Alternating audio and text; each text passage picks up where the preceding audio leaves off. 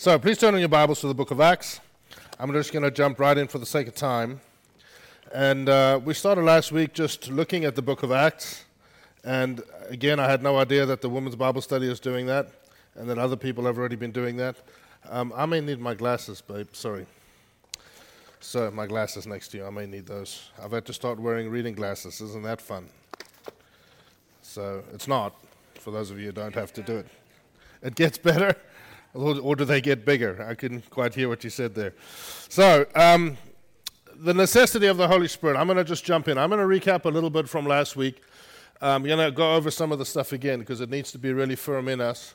But looking at the book of Acts is something that is very important and precious to me, partly because it's where we see, I believe we see God's original intention for His church. We see glimpses of it. What was God's original intention? So last week I read out two lists. And we'll do some more this week. But I read our two lists on purpose, maybe to offend a little, but also to wake us up to the way they would have seen it. Now, the two lists I read were, what would surprise the early church people or leaders if they came back today and saw the modern church? What would be the first things that would strike them as, why do we do that, or that is so different? And I read out that list. And what were some of the pervasive heart positions or attitudes that believers in the first century, in the first church had? What were some of the ways they understood or looked at things like politics or at things like the world or like each other or different cultures? How did they look at it? It's so different than we do today.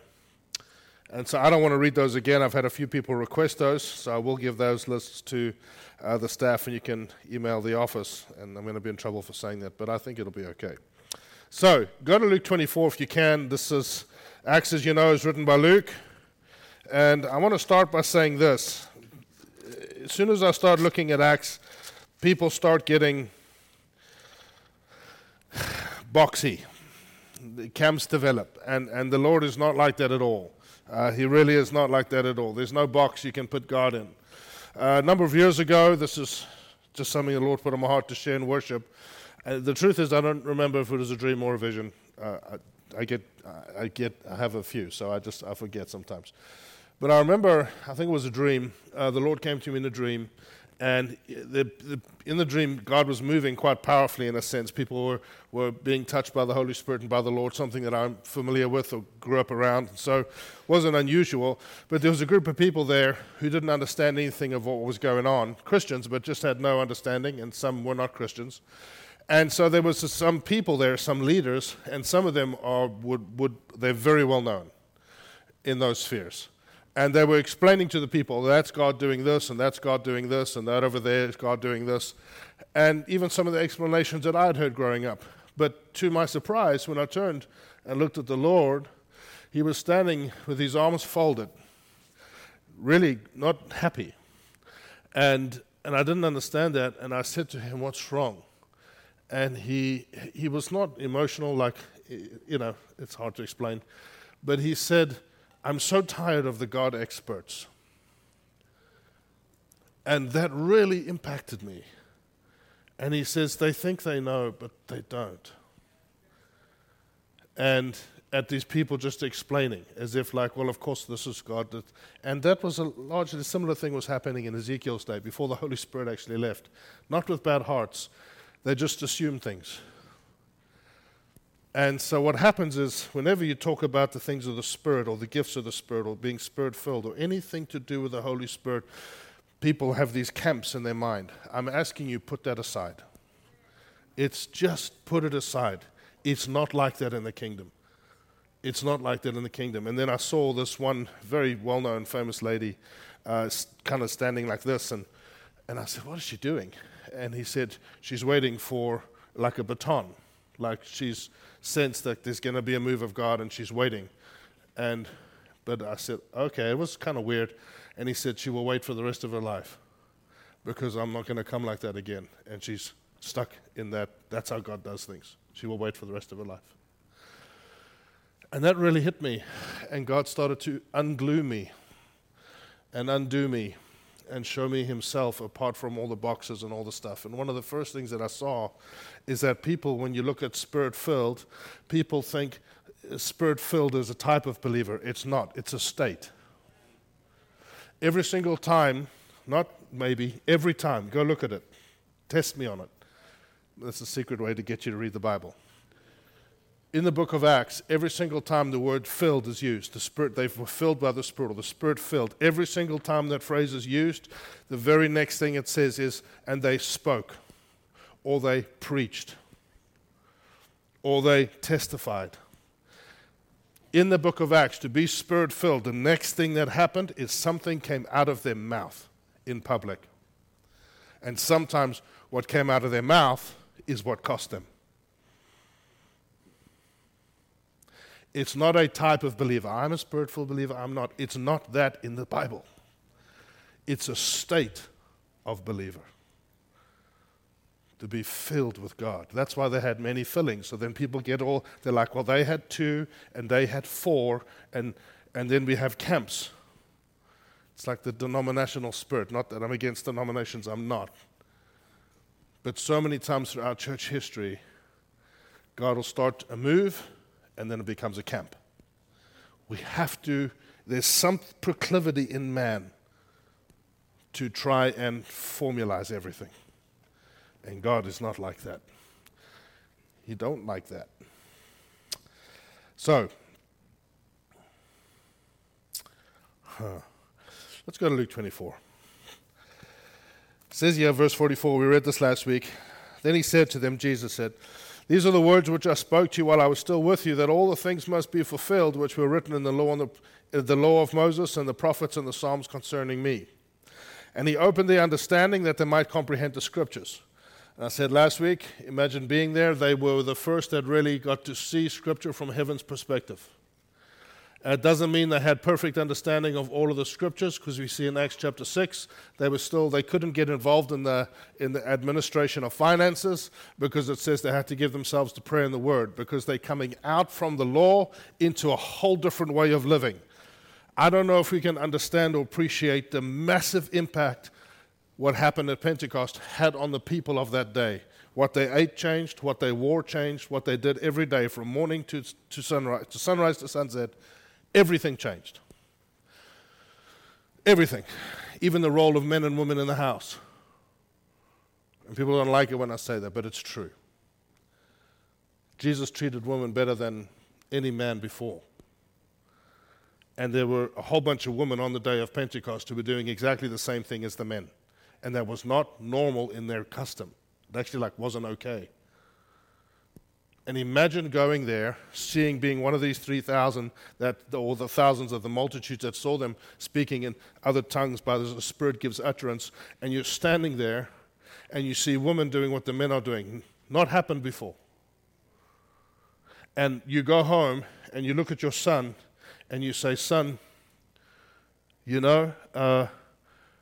I have to tell you something. You know that guy that we crucified? Yeah, I was wrong about that. Try imagine it. But Daddy, you said he was a fraud. Daddy, you said I was wrong. We killed the Messiah. But it was part of God's plan. And then he looks at his daughter and says, and daughter, things will change for you too, my dear. What do you mean, Dad? I don't know. There were women there doing exactly what the men were doing, and that's not part of our history. Think about it. Everything changed. Like that. Now they're adapting. And God will do that. He doesn't mind doing something that is beyond us that we don't understand, and we take a while to adapt. It's not like, well, I don't want to make them uncomfortable. I don't think God's ever said that. Pastors say that. God doesn't. So, that's Luke 24. He opens their mind. They understand the scriptures. And then, even though that's never happened, and now it's happened, and then in John 20, this is when Jesus breathes on them, just like God breathed into Adam. They get saved. That's being born again. They have a new spirit. They're renewed. They're a new creation. And yet he says, wait. Listen in verse 46. Then he said to them, thus it is written, thus it was necessary for the Christ to suffer and to rise from the dead on the third day, that repentance and remission of sins should be preached in his name to all nations, beginning at Jerusalem. And they were still surprised at the Gentiles. Shows you how when a person has a boxed mindset, they can't hear even when someone is speaking to them. He says, it'll start at Jerusalem, it'll go to all the nations. Not so many years later, Cornelius and Peter says, nah, I think the Lord's confused. Because it's like, but they're not Jews, Lord. He said it to them. And they have the same issue in the church today. But he says, preach to all nations beginning at Jerusalem, and you are witnesses of these things. Behold, I send the promise of my Father upon you, but tarry in the city of Jerusalem until you are endued with power from on high. So let's go to Acts 1:8. Read the same thing. It says here, the former account. I need these. There we go.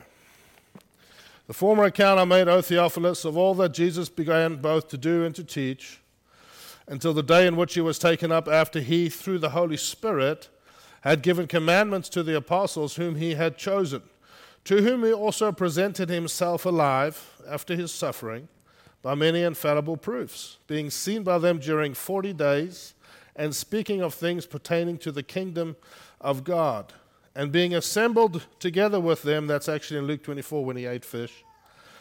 He commanded them not to depart from Jerusalem, but to wait for the promise of the Father, which he said, you have heard from me. You have heard from me. For John truly baptized with water, but you shall be baptized with the Holy Spirit. So when John baptized with water, he didn't take water, this is Nacho Libre, baptized. He didn't take water and throw it on them, say, I baptize you. He said, but he used water as an instrument. But actually, they were pressed into the water. It's obvious, yeah? It's not complicated. It's the same way in the Holy Spirit. What happened in the natural happens in the Spirit. I will baptize you. John baptized with water. But he didn't pick up the water. He just pushed you into it. I will press you into the Spirit until you are immersed. It's the same way. And he says here, my goodness, this is ridiculous. Therefore, it's really, I'm getting used to it, okay? And I look up and it's just blurry. Just give me a moment here. Jesus, help me. Therefore, when they had come together, they asked him, saying, Lord, will you at this time restore the kingdom to Israel? And I said this last week. He said to them, it is not for you to know the times or the seasons. He didn't say no. He just said not yet. So that will happen. But he said not now. All right? And then he said, it is not for you to know the times or the seasons which the Father has put in his own authority. But you shall receive power when the Holy Spirit has come upon you, and you shall be witnesses to me in Jerusalem and Judea and Samaria and the uttermost parts of the earth. So, he says there, wait for the Spirit from which you have heard from me. So again, we're still kind of recapping. When did they hear from Jesus about the Holy Spirit? Anyone engaging with you today? I said it last week, so it's not super hard. In John 14, or 13, 14, 15, 16, 17, what theologians call the farewell discourse. There was all one evening, the Last Supper, and Jesus after supper had ended, and he waits for Judas to leave, which is interesting. He waits for Judas to leave. As soon as Judas leaves, Jesus gives the greatest teaching on the Holy Spirit you can find. And I've written a little list. I've got about 40 different things that I see in the scriptures that the Bible says the Holy Spirit will do this. But this is a quick little list that I'll read to you. This is just out of those few texts, out of John 14, 13 to 17. This is what Jesus said to them in summary about the Holy Spirit. He says, you've already heard me about the Holy Spirit. He said, remember that I've told you? He's the one who's going to come. Well, what did he tell them? He told them that he is the helper. And I went over this last week, that he will be to you who I've been to you. That's what he's saying to the disciples. You know and can recognize him, for he has been with you. You know that you can experience the things of the Spirit. It doesn't mean even that you are saved. I've seen the Spirit of God so come upon a place, but I've seen people in that place know what's happening, feel conviction, and literally had to almost crawl, because they couldn't walk, to get out of there because they wanted nothing to do with it. You think, how is that possible? Oh, it's possible. So you can recognize him. He can be with you, but doesn't mean he's in you. And he is to dwell in us and be with us. He says, I will not leave you as orphans. I will come to you. He's saying the promise of the Father, the Holy Spirit, will teach you sonship. Then he says, he will teach you all things. These are actually not in order. He says, he will bring to your remembrance all things that the Lord has said and given to you. He says, this is just a quick summary, that he is the Spirit of truth. And he proceeds from the Father. The word Father means to come forth from. Jesus was the first one ever who said the devil is the father of lies. All lies come forth from the enemy, but all truth comes forth from the Father. And he said the Spirit, even, when you hear the voice of the Lord, whether it's in a picture, in your heart, in your mind, a revelation from the Word, that it's actually the Holy Spirit. How do I know that? Well, in the Old Testament with Isaiah, it says the Lord said to Isaiah. That exact verse quoted in the New Testament in Hebrews says, as the Holy Spirit said to Isaiah. The Holy Spirit is the voice of God. He speaks. And he says he was the one. Actually, he will teach you. He testifies of Jesus. Number 8, he will teach you to bear witness to the truth. He will make it plain to you that I had to go so that I could send the Spirit into every individual who believes in me. I can't do that as I'm here now because Jesus was limited in the flesh in the incarnation before he was ascended. He was limited. He said, who I am to you, the Holy Spirit will be to you. But I can't be that to everyone in the world because I'm limited in time and space. And I must go and receive a kingdom from my Father, and then I can pour out the Spirit who can be in everyone. So he said, it's to your advantage that I actually have to go. Otherwise, I can't be that right now. And you can go over the rest. Number 14, I'll just read these ones. It says, he, the Holy Spirit, will tell you of things to come. That's just not for the gift of prophecy. He will actually tell you of things to come. Do you believe that today? That the Holy Spirit can tell you what's coming? Oh, yeah. He knows. He's not surprised. It says he will glorify Jesus. That's what he says. He will glorify Jesus. How do I know that a move of God is by the Holy Spirit? Jesus gets glory, not man. Number one test. Now, some people may not like it, but the Lord doesn't really care about that. And he will take of what is Christ and declare it to us. So he's teaching them about the Holy Spirit. I'll read this quick verse to summarize. Now I go away to him who sent me, and none of you asks, where are you going? But because I have said these things, sorrow has filled your heart. Nevertheless, I tell you the truth. It is to your advantage. Imagine hearing that from the Lord. He's been with you 3 years, miracles that you cannot fathom. He said he did more miracles than there are enough, but there's not enough books to write down what Jesus did. That's what the Bible says. And he's been with you 3 years. It's the experience of having like the Father with you. He said, if you've seen me, you've seen the Father. Now he says to them, listen, I'm going to go. And they get sad. He says, why are you sad? I'm going to send the Holy Spirit. So to them, they were so excited to receive the Holy Spirit, partly because they missed Jesus. You ever think of that? Jesus dies, they all ran from him. Then he dies, comes again, he appears in the room, peace to you. They're all freaked out. 40 days with him, now they're all like with Jesus again. Then he leaves. And I know in my heart what that's like. Who's ever had a season with the Lord that he's so present with you and then something changes, you don't know what it is, and you feel like you miss him? Times that by whatever. And that's how they felt. And to them, they couldn't wait for the Holy Spirit because they missed Jesus. I just want to be with him. And he says, sorrow has filled your heart. Nevertheless, I tell you the truth. It is to your advantage that I go away. For if I do not go away, the Helper will not come to you. But if I depart, I will send him to you. Let me say this just to stir the pot, just for fun. Some people will say there are absolutely two distinct experiences, salvation and the baptism of the Holy Spirit, and they will live and die on that. Other people say, well, if I have the Holy Spirit, I have the Holy Spirit, and I have Him when I get saved, and they will live and die on that. I don't really care either way. All I know is that sometimes in the Bible, there were people who were saved who weren't filled with the Spirit, and then they got filled with the Spirit. And there are times in the Bible that everything happened at once. The reason it was so distinctly different in the beginning, why they got born again here and the Spirit came here, is because Jesus said, I cannot send him until I'm ascended. That's the only reason. So, breathes into them, salvation, I ascend, then I send him. So they're separate. But I've seen many believers that they wouldn't know the Holy Spirit if you're standing in front of them. And they need a little something. So sometimes they are different, but sometimes they're not. Just don't box it. Let God be God. So, the arrival of the Holy Spirit. Now, let's go to Acts chapter 2.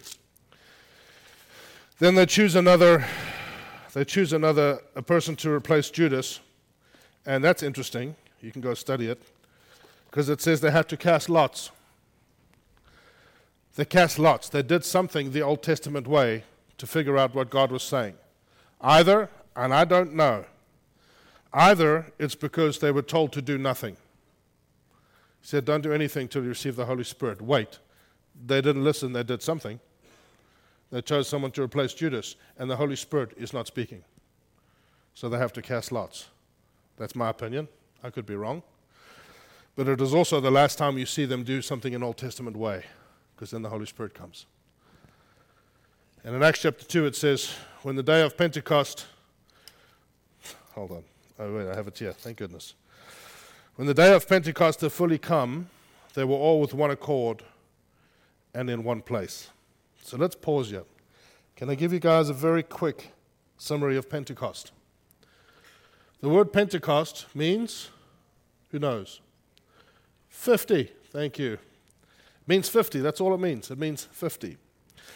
And Pentecost was one of the Jewish feasts, because we're not just trying to read and teach me about the Holy Spirit. I find we have to understand it as they understood it. We have to feel like we were on the ground. What was happening in that day? And it brings revelation to our hearts. Pentecost is the best attended Jewish feast for travel reasons, but it was one of the three that you could travel to.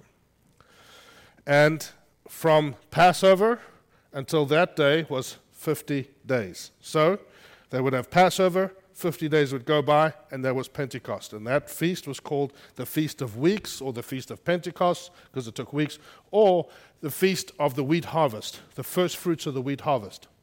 So, on day 50, the first fruits of the wheat harvest on the day of Pentecost, they would bring sheaves of wheat, and they would wave them as a wave offering before the Lord. It was the first wheat that was there, and they would cut it all down as an act of faith, trusting the Lord that he would bring the rest of the wheat in the season. So on the day of Pentecost, you got Jews who were standing there with wheat and doing their thing, the first fruits of the harvest to come, and on that same day, the first fruits of the church is birthed, and the first people that get saved, trusting the Lord that the rest will come into the kingdom. The first fruits of the church. And that's actually what the Pentecost was pointing to. There is the first fruits coming, the first fruits. So that's actually both in the natural and the spiritual were happening on the same day. Now listen to this. It's parallels from Pentecost between the Old and the New Testament. Both took place. The law was given, and this day of Pentecost and the law on Mount Sinai, both were 50 days after Passover. The law was given on the day of Pentecost in the Old Testament. Both were accompanied by heavenly, visible fire, darkness, and an earthquake. There was an earthquake that was at the outset of the covenant of the law. The mountain shook. There was an earthquake at the fulfillment of the law when Jesus died. There was another earthquake when Jesus rose, which was the outset of the new covenant. And I believe there will be another earthquake at the fulfillment. Earthquakes will mark both. Both included God giving a gift.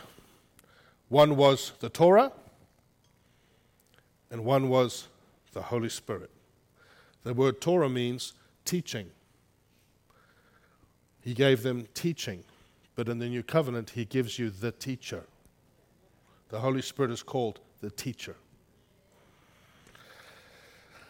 How's this? On the first day of Passover, I think this will come up.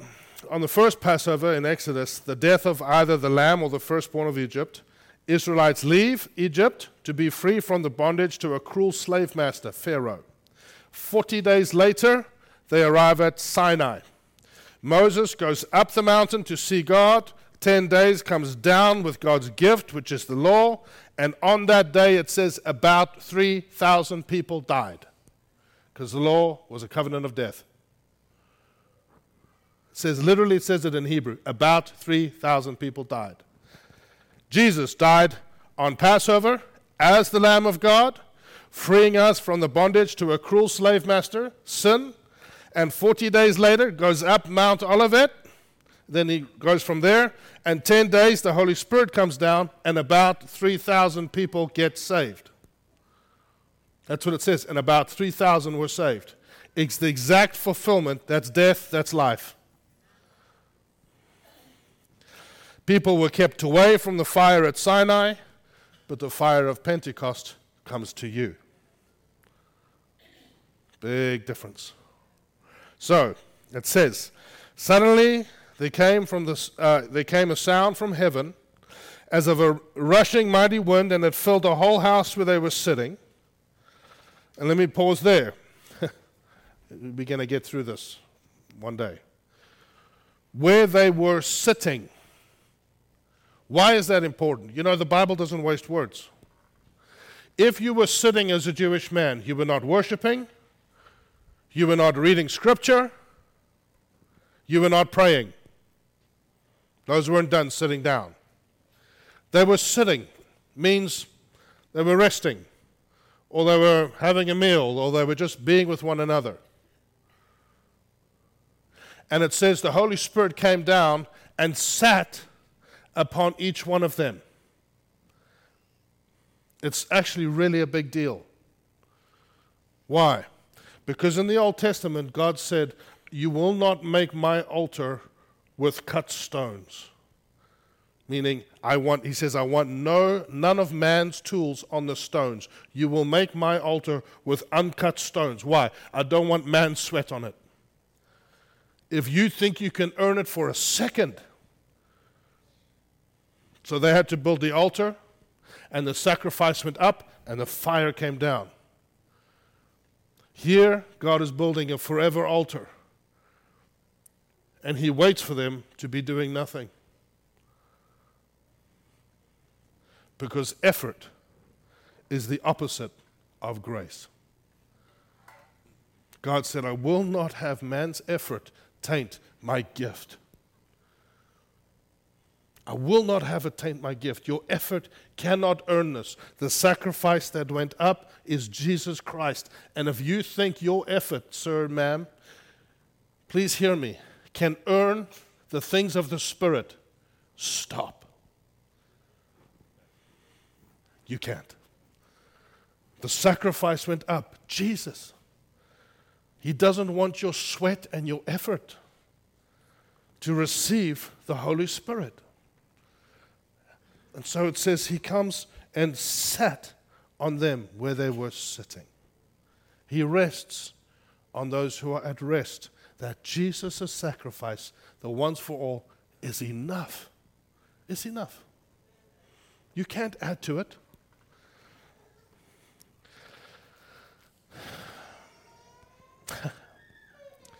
That's okay. Say. Then there appeared to them divided tongues as of fire. I said last week, as of wind, as of fire. There was no wind, there was no fire. There was a supernatural look like fire, and there was a sound. And one sat upon each of them. And they were all filled with the Holy Spirit and began to speak with other tongues as the Spirit gave them utterance. Can we kill another golden calf? Just real quick. People say you're not filled with the Spirit unless you speak in tongues. Not true. I don't know where they get that. But when people say that, they're talking about a prayer language, right? Who's ever heard that? They're talking about a person's prayer language. Well, that's not what was happening here. These people were speaking other languages of the earth supernaturally. And the Bible very clearly points out it wasn't the Holy Spirit speaking, it was them. As the Spirit gave them utterance, they were speaking. They weren't just, and like, I had no control. No, they were speaking languages. Because they became a temple. And so they were speaking other languages that they had known supernaturally, and then people say, well, if you don't speak in tongues, then you're not filled with the Spirit. Then I've met one person in my whole life that is filled with the Spirit. Because I've only seen it happen one time in a meeting when a woman ran down from the back and started speaking in tongues, and it was another person's tribal language that was there, and they got saved. So it's not boxed. I'm not angry at you. I hate religiosity, whatever. It's the Lord. It's a relationship. He longs to be with you. He really does. He paid for everything so that he can give you a gift. Verse 5, and they were dwelling in Jerusalem, Jews, devout men from every nation under heaven. And when this sound occurred, the multitude came together and were confused, because everyone heard them speak in his own language. Then they were all amazed and marveled, saying to one another, look, are not all these who speak Galileans? And how is it that we hear each in our own language in which we were born? Parthians and Medes and Elamites and those dwelling in Mesopotamia, Judea, Cappadocia, Pontus and Asia, Persia and Pamphylia, Egypt and parts of Libya joining Cyrene, visitors from Rome, both Jews and proselytes, Cretans and Arabs. We hear them speaking in our own tongues the wonderful works of God. Isn't it wonderful that there were Arabs there? Think about that. One of the languages spoken on the day of Pentecost was Arabic. Oh, the Lord will restore that one day. So they were all amazed and perplexed, saying to one another, whatever could these things mean? Others, mocking, said, they are full of new wine. They were right in the prophetic sense. But they were full of new wine. So there were actually two crowds there. And I know this is a little tedious, but I'm trying to put us there on the day. We have enough time. We have a whole year. We'll get into all the stuff that maybe some of you want to. But we have to see it for what it is, friends. There were two crowds there. There were men of Judea and those from outside. There were the locals, and there were those who had traveled there for the feast. And the men who were locals didn't understand those languages. So they mocked them, saying, well, they're drunk. So Peter's sermon, which we'll get to in a little bit, Peter's sermon, he stands up and he says, men of Judea, listen to me. Peter's sermon, he's addressing the crowd that was mocking. The other part of the crowd were those who were amazed and perplexed. It says they were confused, but they were amazed and they marveled. Why? Because they understood what they were speaking and they knew that God was doing something that was beyond them that they didn't understand. So Peter doesn't need to speak to them. Whenever the supernatural happens, I've seen this, and I don't know how many times I've seen this, beyond I can count. My dad will tell you it's true. Both my parents. Whenever the supernatural moves, you will have varied responses. Some will mock. Some will be confused. Some will be amazed. And some will marvel. That's okay. It's in the book. Happened here. I prayed for a lady once, and this is true. Jen was there with me. As I prayed for her, she went down. My eyes were closed, which, anyway, I shouldn't have had them closed, but they were. You have to learn to pray with the eyes open. And she hit the deck. And she kind of like, it was weird, I'm being honest. She like kind of bounced and almost like stood back up again. And she said, "You're something like a servant or something of the Most High God." And she ran out of the building. It was like in the middle of nowhere in some like bush church, like in a little chapel, dirt roads, like middle of nowhere. She ran out of the building, started, pitch black night, started running down the street, down a sand road. It was obviously a demonic issue. But it was the power of God hit her. She ran out of there. And her husband says to me, "What must I do?" I said, "Probably go after her." I don't know what to say. He goes after her. This is a number of years ago. It's here in Loudoun County. Grabs her, carries her back. We pray for her. She gets set free. She gets saved, healed, delivered, all the rest. But what was the reaction? Some people will be like, "Well, you can't react like that to God." Well, there'll be all sorts of reactions to the supernatural. Don't worry about that. But don't hype.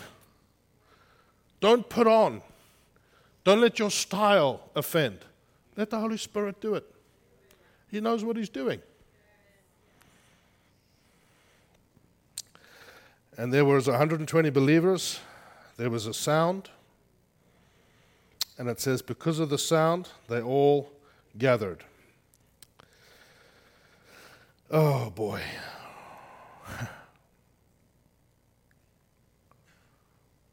I think we'll leave it there. Some of you are going, very few. Others are going, "Thank you, Jesus." Thank you, Jesus. Friends, please hear me. I was actually going to speak to you today about Peter's sermon, but we didn't get there. Peter stands up and preaches a sermon that on some level isn't amazing, at an oratory level. He's not a Paul. It's not Jesus never preached a sermon where 3,000 people responded.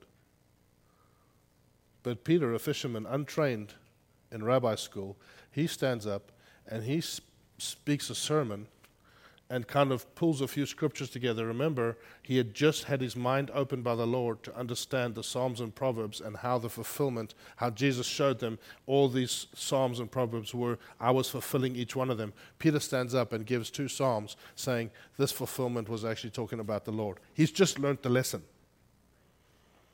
How many of you know you read the Bible in the morning, you go through the day, or you read it that week, or you heard a sermon, you go through the day, and it's like, that's exactly, and it's like you feel like you learned it for that moment.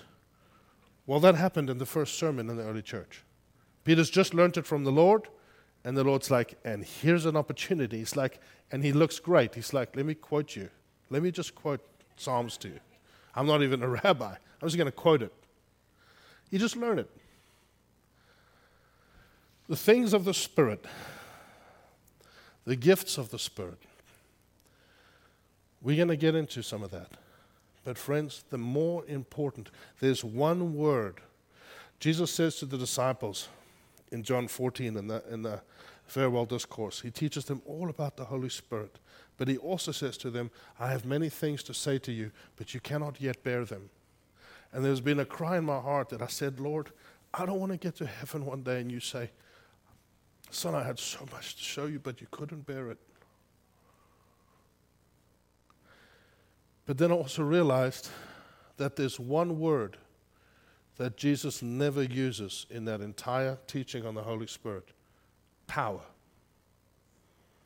He doesn't bring it up one time. Then he rises from the dead, and just before he ascends, he says to them, listen, I'm about to send upon you the promise of my Father, the Holy Spirit. He's going to be all that to you that I am to you, but he's going to do all these things. We've spoken about it. But let me tell you something else. When he comes, and when he rests upon you, you will receive power. They had not heard that until that moment. And I'm telling you that that has not changed. The Holy Spirit is the person of power, but he is also the person of character. He will want to do a work in you, But he will work through you while he's working that stuff out. You can't earn it. Friends, please hear me. Your effort will not earn you the Holy Spirit. Stop it. That is a Western thought. And I see it so much in ministry. I battle it myself. Like, Lord, I'll sacrifice anything. Like I'll be holding the flag, and by the grace of God, Greg and Michelle came into my life, and he told me, Clayton, you will bring no glory to God to burn out for him. None. And I had to let go of that and let the grace of the Holy Spirit come into my life. And I'm encouraging you, let it come into yours. You can't earn it. It's a gift. You can position yourself for it. There's a big difference. I have to end. There's a big difference between the power of God and the presence of God. The presence of the Lord, we experienced a little bit today in worship. The presence of the Lord is actually in you at 100% all the time. But when you read the Word, when you worship, when you pray, when you get around other people that are believers, and you do these things, it's like the presence of the Lord manifests, and you become aware of His presence. And it's in His presence that people are changed. Only in His presence when we're aware of it. Even though He's in you at 100% all the time. But you can become aware of the presence of God, and it makes you go still. You know those moments where you don't want to move, you don't want to breathe? Because you're like, just the presence of the Lord. It makes you weep. It makes you forgive. It makes you soft. The power of God, it doesn't do that. But the presence of God is in you all the time. The power of God will come upon you. It will come upon you, and that will rattle your bones. I've had it a few times where the power of God so comes upon you to minister, you don't know if you can take it. Some of you know what I'm talking about. It's like, wow! And you just know, wow. That's very different. That's very different. And the power of God comes upon you for service, not for you. And it's amazing the stuff that God does. But then you go home and it lifts.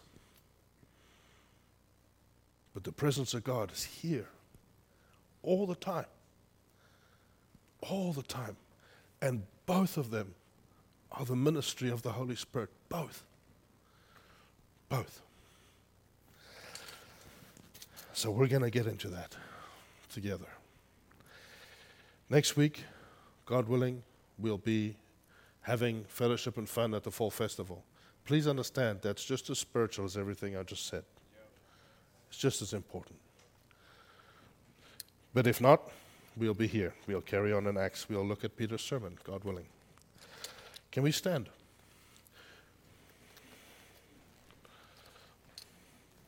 If you can just sense the brooding of the Holy Spirit, who knows what I'm talking about? It's just like the presence of the Lord. Chris, can you put your hand up? So can you come pray to close, please? I encourage you, go read the book of Acts. Ask the Lord. Say, Lord, I don't want to see what I've seen before. I don't want to see what I've been taught.